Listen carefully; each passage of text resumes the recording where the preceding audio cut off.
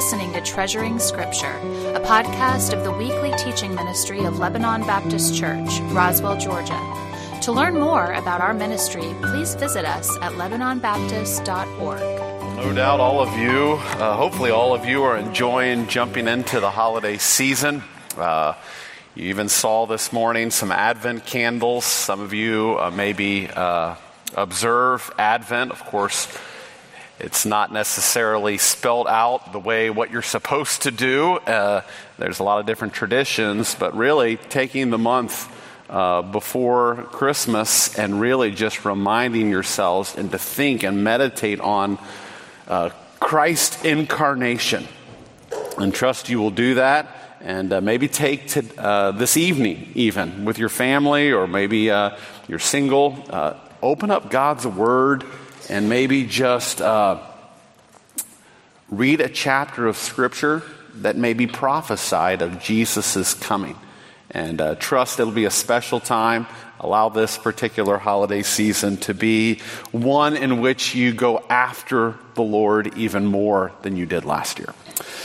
This morning, what we're planning to do, of course, what we do each Sunday is we open up God's Word, and many of you know that it was a number of weeks ago that I began a series in the book of Romans.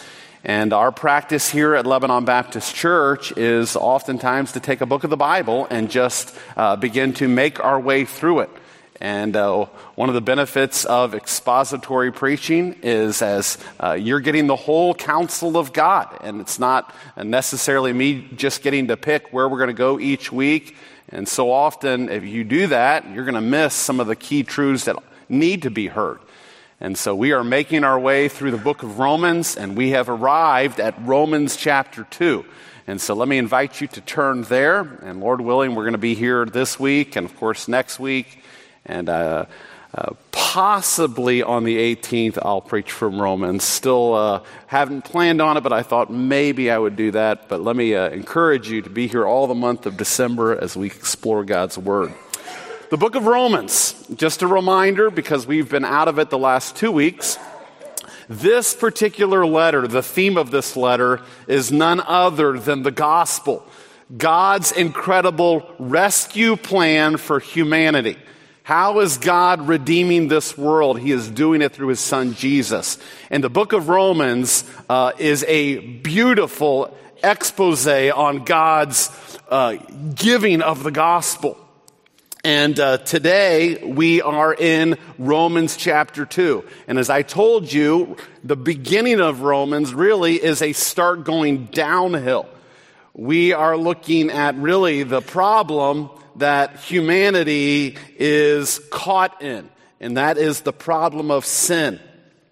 And the last time we were together, we were reminded that our idolatry, which all of us are idolaters, leads to our immorality. And we looked at Romans chapter 1, the last section of it, and we saw this particular section, and I shared with you how we believe that section was geared and focused at the Gentiles, which no doubt are most of you in this room. And we are looked at as the sinners who have gotten caught in our sin, and God's wrath is on us. Sadly, we as even God's people today, we are so prone to notice other people's sin, people who seem worse than us, and we can look down our noses, and it would have been easy for us to even pick up on a few of the sins in Romans chapter 1 and says, oh yeah, those are the sinners. Our text today focuses on, you could say, the religious or the proud ones, who think we've got everything together, and we are so prone to judge. And I would like to read from our text this morning. I'll begin reading in verse 1, and we will read through verse 11. This is the word of the Lord. Romans 2, verse 1. Therefore, you have no excuse, O man, every one of you who judges, for in passing judgment on another you condemn yourself, because you, the judge, practice the very same things. We know that the judgment of God rightly falls on those who practice such things. Do you suppose, O man, you who judge those who practice such things, and yet do them yourselves, that you will escape the judgment of God? Or do you presume on the riches of his kindness and forbearance and patience, not knowing that God's kindness is meant to lead you to repentance? But because of your hard and impenitent heart, you are storing up wrath for yourselves on the day of wrath, when God's righteous judgment will be revealed. He will render to each one according to his works. To those who by patience and well-doing seek for glory and honor and immortality, he will give eternal life.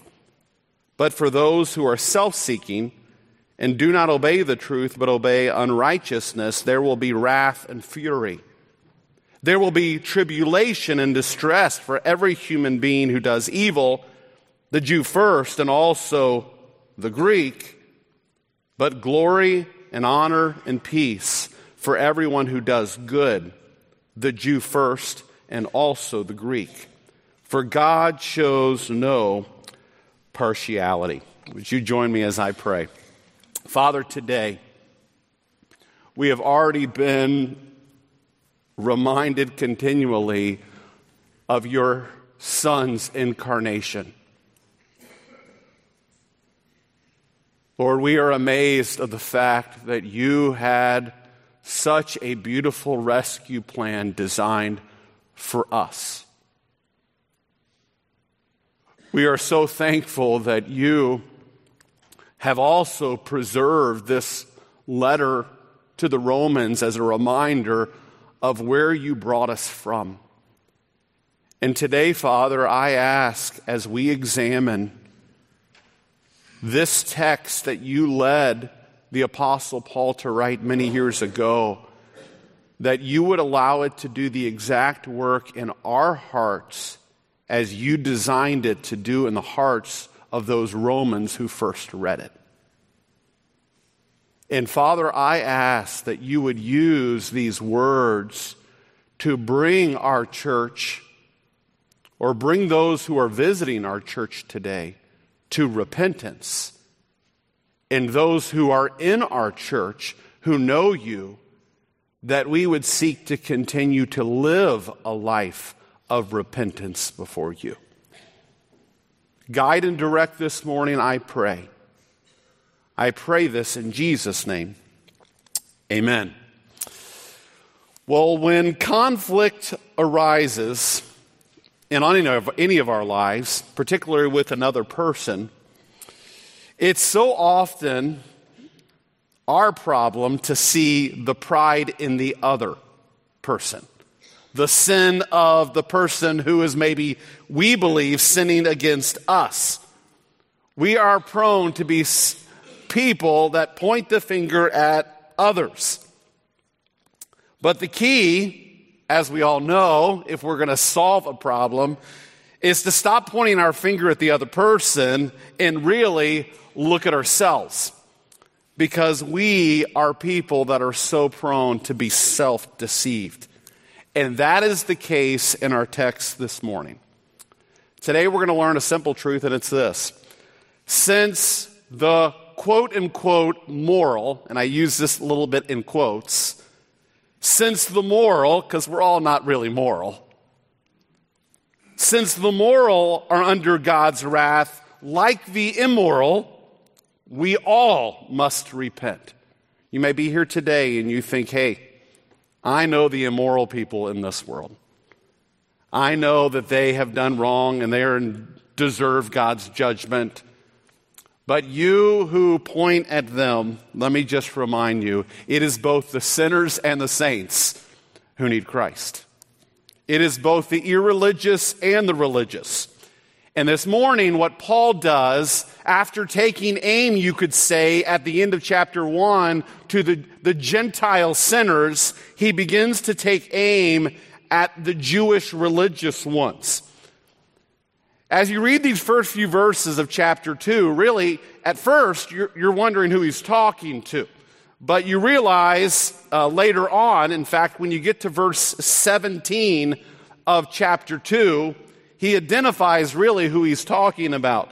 He says in verse 17, "But if you call yourself a Jew and rely on the law and boast in God," so he finally identifies who he's talking to here.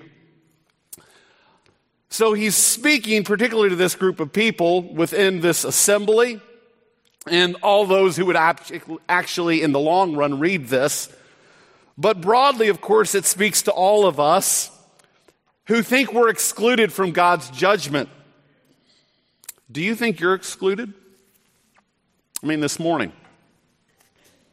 do you personally think that you will ever be judged by God and that his wrath will be poured out upon you? Now, some of you here, you remember when you first sensed that. But do you think you're off the hook now? What's your reason? Do you have a reason why you are no longer under the wrath of God? If you come up with ideas of, hey, Pastor Brian, I've done numbers of things that takes away the wrath of God. Or maybe you are relying on your own pedigree. I've grown up in church. I've been a religious person. I do all the right things. What's your answer to that question? Are you excluded from the wrath of God? Let me tell you, many people will be deceived. Remember what Jesus said in Matthew chapter 7? He said, on that day, talking about the judgment, many will say to me, Lord, Lord, did we not prophesy in your name and cast out demons in your name and do many mighty works in your name? And then I will declare to you, I never knew you. Depart from me, you workers of lawlessness. So we already know there's going to be a day, Judgment Day, when there will be many, it says, who think they're excluded from judgment. Well, let's remind ourselves of what this text says and let it bring us once again to the gospel. So Paul speaks here to the Jews. Listen to what he says in verse 1. He says this, "Therefore you have no excuse, O man, every one of you who judges." And the first thing we're going to see in this text is this: not so fast pointing that finger, okay? Not so fast. You'll notice over the next number of verses the continued use of the word judge or judgment. In fact, it's used 7 times in verses 1 through 5. Of course, we know that the theme that Paul started in chapter 1, verse 18 about the wrath of God is continuing. He's talking about the wrath of God, judgment, judging. And here what Paul does is he begins to take aim at those who were judging the sinners in Romans chapter 1. And that's easy for us to do, isn't it? Oh, it talks about homosexuality. It talks about those who've been involved in that. And it's easy. And probably maybe some of you even came in a few Sundays ago and says, oh, that's the text about the sinners. But Paul here begins to use a literary technique that's called a diatribe, in which he begins to engage with an apparent heckler or an opponent, and he calls them, "Oh man." And he moves from talking, you could say, in the third person plural, they, sinners, and he begins to address someone in the first person singular. You, oh man, you individually who are saying this about yourself. And what he does is he goes after those who were sitting as judges.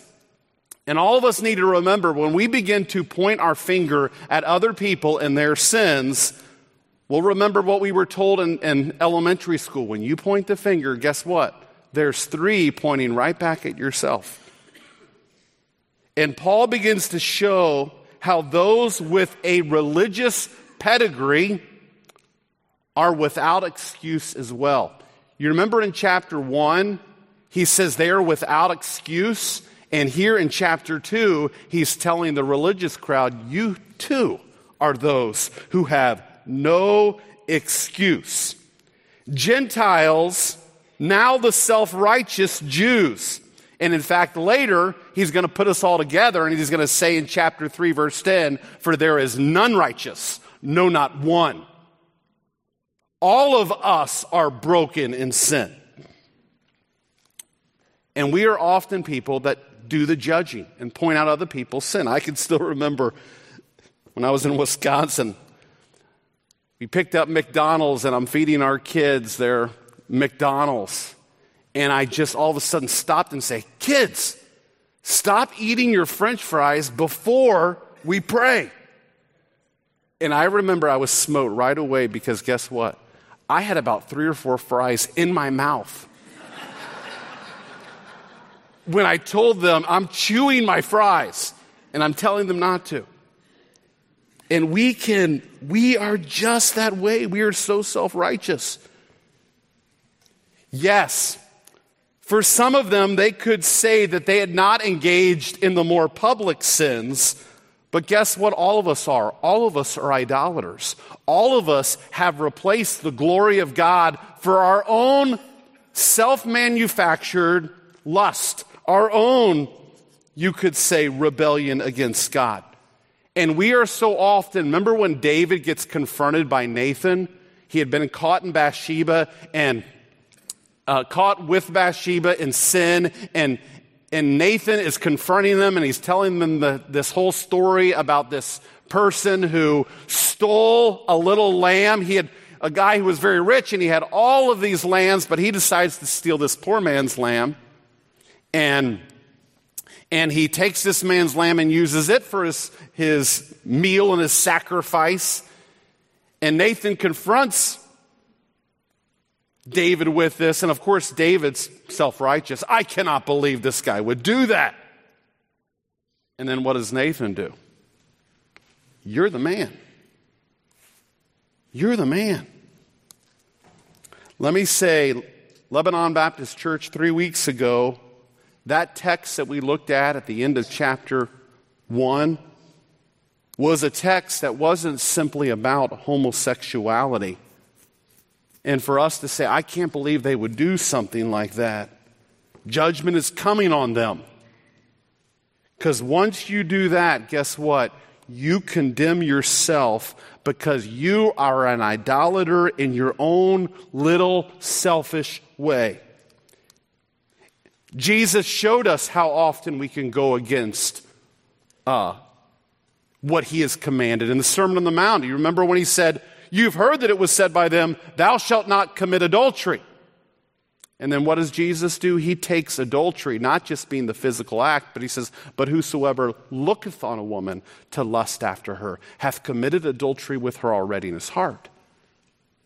And then he says, you've heard that it was said, you're not supposed to kill anybody. But I say unto you that whosoever is angry with his brother without a cause shall be in danger of the judgment. And whosoever shall say to his brother, Reka, shall be in danger of the judgment. And whosoever shall say, thou fool, shall be in danger of hellfire. That final list in Romans chapter 1, we could go through it, where he talks about envy, murder, strife, deceit, maliciousness, gossip, slander. All you got to do is read that list, and guess what? All of you are implicated. And I've said here on numbers of occasions, the older you and I get, I believe, the more you're going to realize how big of a sinner you are. The more you expose yourself to the glory of God and his word, and you understand the gospel, the more you will echo what the Apostle Paul said, I am the chief of what? I'm the chief of sinners. But that also means this, those of you who are true believers in Christ, the more as you grow in your understanding of your own sin, the more it means that you need to learn how to embrace the gospel and appreciate it more and love it more and relish it more and swim in it more, because that is what helps move you forward. The outward man is perishing, yet the inward man is being renewed what? Day by day. For some of you, most of your lives, okay, I'd say numbers of you have grown up, particularly you guys who are teenagers in this room, you've grown up and probably been sheltered from a lot of you could say, the outward rebellious sins, but you're blind to your own rebellion on the inside. But let me just say, don't think that you're going to get a pass just because you aren't involved in certain sins. Paul shows in this text that guilt and judgment is on all. We have no excuse. That leads us to the second point. Not only do we need to be careful about pointing the finger at other people, Paul tells us God's wrath is on all of us. Notice what he does. Paul reminds them with this little phrase. Look what it says in verse 2. He says, we know that the judgment of God rightly falls on those who practice such things. This may be something that you'll want to mark in your Bible. This is the first of 5 we know.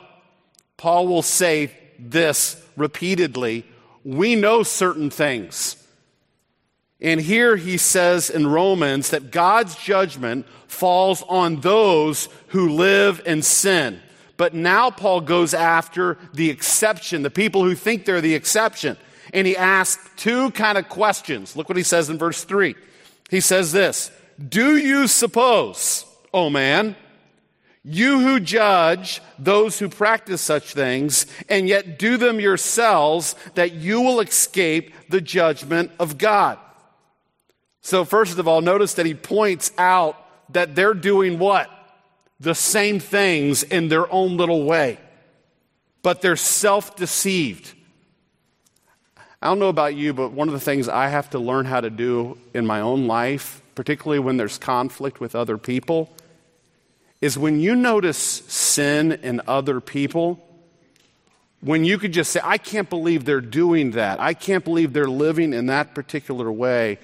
What I sometimes have to do is I have to, first of all, look at that sin and generalize it. Okay, what are they actually doing against God? And then ask myself, have I been doing this exact same thing in many ways?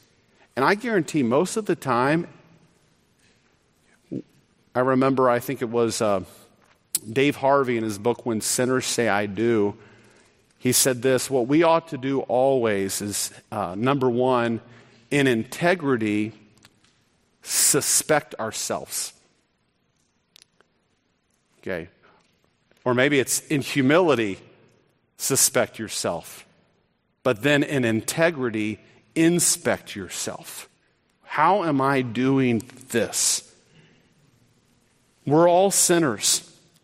And the problem with the people that Paul's addressing here is that many of these Jews thought that their pedigree, having been the chosen people of God, and their upbringing would negate God's judgment upon them. Hey, because we have been selected, we're just going to escape. He's not going to necessarily look at what we've done. It's going to be overlooked. But I'll tell you this, God sees it all. The Bible says the eyes of the Lord are in every place, beholding the evil and the good. Neither is there salvation in any other, for there is no other name given among men whereby you must be saved. We are all naked and exposed unto him to whom we have to do. And he knows it all. And you may be here today and you think, okay, I'm not going to have to stand judgment for my sin, but reckoning will come. I remember reading recently, this past summer, a 101-year-old Nazi guard was convicted for what he did in reference to the Holocaust. No doubt he probably thought for years, hey, they're not going to find out about this. I'm good. But you who think, you know what? Yeah, I may have done these things, but you pointed at other people. I think I'm going to get off scot-free here. Let me say that the Bible says that God's wrath is on all man. Has anyone else escaped death yet? Of course, we know Enoch. We think that Enoch maybe had an opportunity not to see death. We, of course, know Elijah. But really, the effects of sin and the penalty for sin, which is death, do people get to escape that? No. Why do you think that you're going to escape the judgment of God? You better have a good reason for it. And if you think, oh, God's just going to overlook my sin. Hebrews 9:27 says this, it is appointed unto man once to die, and after that comes judgment. Why had this group of people not turned yet? They thought they were the chosen ones. That God's kindness had been to them. In fact, look what he says in verse 4. He says this, or do you presume, and this is what they were doing, or do you presume on the riches of his kindness and forbearance and patience, not knowing that God's kindness is meant to lead you to repentance? And the idea here is, why was God continuing to show love, you could say, and patience and care for them? It was so that they would come to a place where they would repent themselves. And that's the third point here. Not so fast pointing your finger. God's wrath is on all of us. And number 3, repent. That's what this text is saying. And here we learn that God shows all of his kindness and his forbearance for this reason. He wants everybody to repent. And that's why he asked that question. Don't you know? He uses that second question to stir their conscience. And he describes God's goodness to them by 3 words, kindness, forbearance, and patience. But what were they doing? They were presuming on it. But God shows all of these good things to us to lead us to repentance. In fact, in Acts, many of you know in Paul's missionary journeys, one of the things that he does is he preaches oftentimes to pagans and Jews. And what does he do in Acts chapter 14 and Acts chapter 17 when he's before the Athenians? He talks about how God is good, not simply to the Jews, but to the unjust. And how he gives them beautiful seasons and how he cares for them. And he, with much patience, endures their wickedness. For what reason? Lest happily they should turn to him and repent and come to him. And what Paul is saying here is that God has been incredibly kind to the Jews, and those of you who he gives good seasons to, he's giving it to you so that you will repent. I mean, last night I had the opportunity, I did a wedding in Columbia, South Carolina. And I got to enjoy just one of the beautiful, you could say, seasons of a person's life. Of course, we love certain things, the birth of children, weddings. I love the holiday seasons. I love Thanksgiving. And you know what? Life's filled with ups and downs. But you know what? One of the things that God has done in this world, he is a good God. And he, as I said, sendeth rain on the just and on the unjust. He's a good God, and he gives us these things, and he's patient. Why? So that we will come to a place of repentance, that we will turn to him. And all of these good things are meant by God to point us to him. Kind of like when I decide to do a garage sale. What I often do if I do a garage sale or a yard sale, or up north they call it a rummage sale, okay, I put out all these signs that will lead people to my house. And you know what God does? God has put his signs in creation. He has put his signs in his word. And all of them are trying to drive us to a place of repentance. And he had particularly done that for the Jewish nation. Think about the covenants, and think about the laws, and think about the festivals, and think about all that he had done for them to point them to the place of repentance. You say, what is this idea of repentance? This is where you and I turn from our own sin and we turn back to God and his original intent for us. You know, this is what John the Baptist and Jesus preached when they came and lived on earth. When the Pharisees came out to hear John the Baptist, do you remember that? He preached this in Matthew chapter 3. He says, but when he saw the Pharisees and the Sadducees coming to his baptism, he said to them, ye brood of vipers, who warned you to flee to the wrath to come? Bear fruit in keeping with what? Repentance. Repent. And what did Jesus preach? Repent, for the kingdom of God is at hand. I want you to turn from your sins, and I want you to turn to God. And what did John the Baptist add? He added this: repent, be baptized, and look to one who's coming. And in fact, he told his own disciples, he says, he pointed at a particular person and said, behold the Lamb of God, which taketh away the sin of the what? Of the world. Did you know that all of God's good is leading both the Gentiles and the Jews to repentance? But what had they done? Look what it says in verse 5. But because of your hard and impenitent heart, you are storing up wrath for yourselves on the day of wrath when God's righteous judgment will be revealed. They were hard-hearted and they were storing up wrath. It's almost like this. Imagine you had a kind friend of yours who was so kind to you that, let's say every week they were dropping off at your house a gold brick. A nice big gold brick. And you're like, oh, this is awesome. And so in order to protect yourself, what you do is you take that gold brick, you say, where am I going to hide this? I'll just hide this in my attic. And so you climb up the attic stairs and you put some plywood out there and you put it right over your bedroom. Okay. And the next week, guess what? They give you another brick. And then another brick. And then another brick. And then another brick. God's riches of his kindness and goodness and love have been showered upon this nation. But as you build up and you store up all of God's goodness but never repent, what does it say here?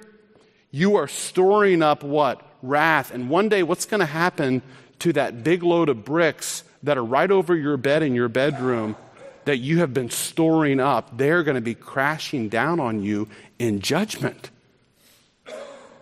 And he says, I have done all of this for you. And what I have asked is that you repent and recognize my Son. You're storing up this wrath. All of you in this room, have you repented of your sin? You who have lived your life, you were born in sin, you became very good at it as a kid. You learned how to get your own way in your own way. And what God has called you to do is to recognize that you're a sinner and turn from it and turn to the one who can save you. And of course, we know, okay, the answer to all of this is Jesus Christ. Now, Paul, okay, I'm only in Romans 2. And here one of the hardships of a pastor is I preach a text of Scripture and I know what's coming, and I've got to keep reminding you, okay, here's the trailer, Jesus is coming. Okay, and those of you know who've been here, you know that Christ actually is your answer. He's the one. But have you repented of your sin? Because he ends this section with this. He closes with those who truly have repented, there is going to be a fruit of repentance. And that's my final point here. It's this: live a life of repentance. Look what it says in verse 6. It says this about God, that God will render to each one according to his works. Okay, some of you all of a sudden had this little alarm go off. This is not good, because we're not going to be judged according to our what? Works, right? Wrong. you will be judged according to your works. Here we can get nervous and we say, I've always told people it's not the heavenly weigh scale, like it's not how many good things I've done. If my good things outweigh, let's say my good things outweigh my bad things, I'm going to go to heaven. We know that that's not right because you interpret Scripture with Scripture. But here it seems as if works are seen as the standard for judgment. How are we to process this? Okay? Because in verse 6 through verse 11, he talks about those who do good are going to get eternal life, and those who do bad have wrath and fury. So what is it saying here? How do you process? Well, this last section is what we would call, it's structured like a chiasm. What's a chiasm? It's kind of like an hourglass. It goes in, and then it goes back out. And at the top part, you have good, and then you have bad, bad, and then good again. So it kind of works its way in. Good, bad, bad, good. So the good people, this is what God's going to do. The bad people, he's going to do this. And the bad people are going to do this too. But then the good ones are going to get this. Say, what's going on here? Well, the key is this. The key, I believe, is found, as I said, in verse 5, where it's repentance. Those who've truly repented, you know what's going to happen? Their works are going to start to be good. And they're going to stay in those good works because they've repented and looked to another. And they will persevere ultimately to eternal life. But then he says this, those who persist in unrighteousness and continue to live their lives in that, they will receive wrath and fury. But those who truly repent are explained, okay, the two ends of the chiasm, verse 7, he says this. He says, to those who by patience and well-doing seek for glory and honor and immortality, he will give eternal life. And then go down to verse 10. But glory and honor and peace for everyone who does good, the Jew first and also to the Greek. And the idea here is this. Those who truly repent, their lives have been reoriented to seek the eternal with endurance. They are people who now do this. They live by faith and not by sight, and their lives start to show the difference. And I believe what the way to connect this is many of you have heard the debate between Paul, salvation is by faith, and James, no. Works are incredibly important. You say, how do you rectify the two of these? Well, faith actually are going to show by your works. And when Paul is saying here in Romans chapter 2 that those who do good and do this will inherit eternal life, what he's saying is this: those who truly repent and believe, because as you interpret the rest of this letter, it's so clear. Your lives will show the difference. And what I'm afraid so often is that let's say that you're here today, and let's say when you were 10 years old, you had an experience. You went to church and you learned about Jesus, but the rest of your life, and really what it's been, is you just continuing to live in unrighteousness. And you just continue to do that, and you don't really feel convicted about it. You just go on and do your own thing. I'll tell you, true faith is going to produce, true repentance and a turning to Jesus Christ is going to produce a life of repentance. It's almost like in marriage. In marriage, marriage oftentimes is an illustration of salvation. And the idea is when you get saved, you have to initially turn from your sin and believe in Christ. And like with marriage, you have to initially leave all others and you have to cleave to your new spouse. And both of those happen at a point in time, like at the wedding yesterday, and they had this marriage ceremony where both of this couple, they decided to leave all other prospects and to cleave wholly to this new person. But that decision that they made yesterday is going to lead to a lifetime of continuing to turn from all other prospects and continuing to learn how to cleave to this new one. A decision led to a lifetime. In the same way, those of you who have truly turned from your sin and believed in Jesus Christ, what happens? You continue to grow in your belief. You continue to repent in your life. Now, it doesn't mean you're not going to show up here on some given Sunday and be so convicted about a sin you did this past week. You know what? That should happen. Because the Spirit lives inside of you and says, God, I don't want to do that again. I want to live for you. But those who continue in their selfish lifestyle, and that's what apparently some of these Jews were doing.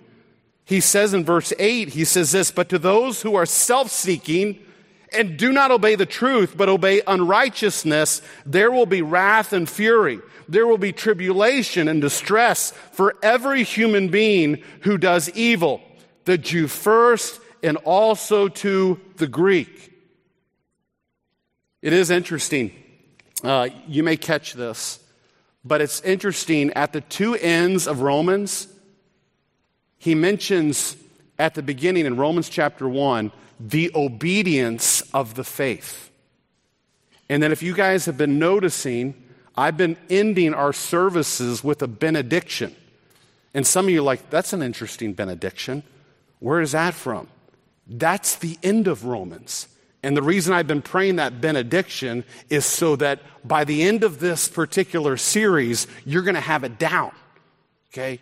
And guess what it ends with? The obedience of the faith. And the idea is obedience comes from our faith. But evidently these Jews, they just thought, hey, I know God, I'm part of his family. No, he says the judgment's on you unless you repent. If your life is all about you and it's all self-seeking, guess what? You're going to end up getting your own way in the end. George MacDonald said this is very interesting. There are only two kinds of people in the world, or in the end. Those who say to God, thy will be done. And those to whom God says in the end, thy will be done. And the idea is what they did was they decided they wanted their own way. And at the judgment, you want your own way, and the very thing you've lived your life for, you're going to get. But those who truly have come to Christ, they've turned from their sin. They've turned from their sin. They've come to Christ, and they are people who actually pray with sincerity the Lord's Prayer. Thy will be done. Thy kingdom come. I want my life to be all about you. And then our text ends with a statement of God's impartiality. Look what it says in verse 11. For God shows no partiality. The word here is the word for favoritism. God shows no favorites, or literally, he doesn't merely look at the face of things, or the idea of to see only the mask people wear. Those of you who've been to a masquerade party, most of the time you go to a masquerade party, you can kind of tell, I know who that person is. Okay? But what this is saying is this. In the heavenly masquerade party, let me tell you, God knows everybody. And he sees you with your mask off. And he will judge you because of your sin unless you take the only way of salvation. And here, did you notice he said again, to the Jew first and also to the Greek? Of course, the Jews, you could say, were the first in line for salvation. He chose them. He gave them the law and the prophets. They were greatly privileged, and they could say, hey, we're at the front of the line. But if you reject and you're at the front of the line, guess what? You're also first in line for what? You're first in line for judgment.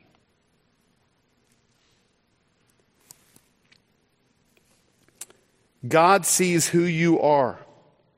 He sees all of us, and we all must repent. And that reminds me and reminds you of exactly what the truth is that we got at the beginning of the text. Because the moral are under God's wrath, like the immoral, you must repent. The Jew and the Gentile are both guilty. And I'm telling you, wrath is coming. What do we need to do? We have to repent. It was on May 31st, 1899, in Johnstown, Pennsylvania. It had been raining continually over the course of numbers of days. Water had been building up in a lake many miles from that city. And on that fateful day there in Pennsylvania, the dam gave way and sent a rushing torrent toward this city. They said the flow would have been like the full course of the Mississippi. And a tidal wave struck this town when no one was expecting it. A number of years ago, I read an account of this particular event. And I remember it's just been etched into my mind how as it took out so much of the debris in the city, at one point when the water finally entered into one of the main parts of the city, all the buildings that the torrent was taking away got packed up against this huge stone bridge that it was a massive structure. And it all just got built up, and all of a sudden fire started to explode in this structure. And so it happened kind of in the middle of the afternoon, and there were so many people caught in the debris and the fire starts, and all night long, it was just a horror to the town. Here was a group of people that they had no idea, but it had been stored up. Let me tell you, God's wrath has been and is being stored up. The only thing that can alleviate that is someone, God Himself, who came to take that wrath for those who would turn to Him. In fact, when John the Baptist said, repent, and he said to look for another, and behold the Lamb of God. Do you remember what happened? A few days later, Jesus comes to the baptism spot where John the Baptist has been baptizing to illustrate repentance. And Jesus, the God of the universe, goes to John the Baptist and goes to be baptized to illustrate this. And you remember what John the Baptist said? Because Jesus, of course, was his cousin. John the Baptist was a few months older than Jesus. But he already knew about Jesus' evidently holy life, because he says, I must needs be baptized of what? Of you. Because what do we know in hindsight? We know that Jesus, there was no guile in him. He was sinless. God's wrath was not on his son. In fact, after Jesus was baptized, do you remember what happened? This is my beloved Son, in whom I am what? I am well pleased. You know what? All the world, God's wrath was on us. But there was one, Jesus, a human, fully God, and God was well pleased with him. And what did he do? For he who knew no sin became sin for us, that we might be made the righteousness of God in him. And what the Jews needed and what the Gentiles needed, they needed to do the same thing. They needed to repent of their sin and look to one who John the Baptist said, I am not even worthy to unstrap his sandals.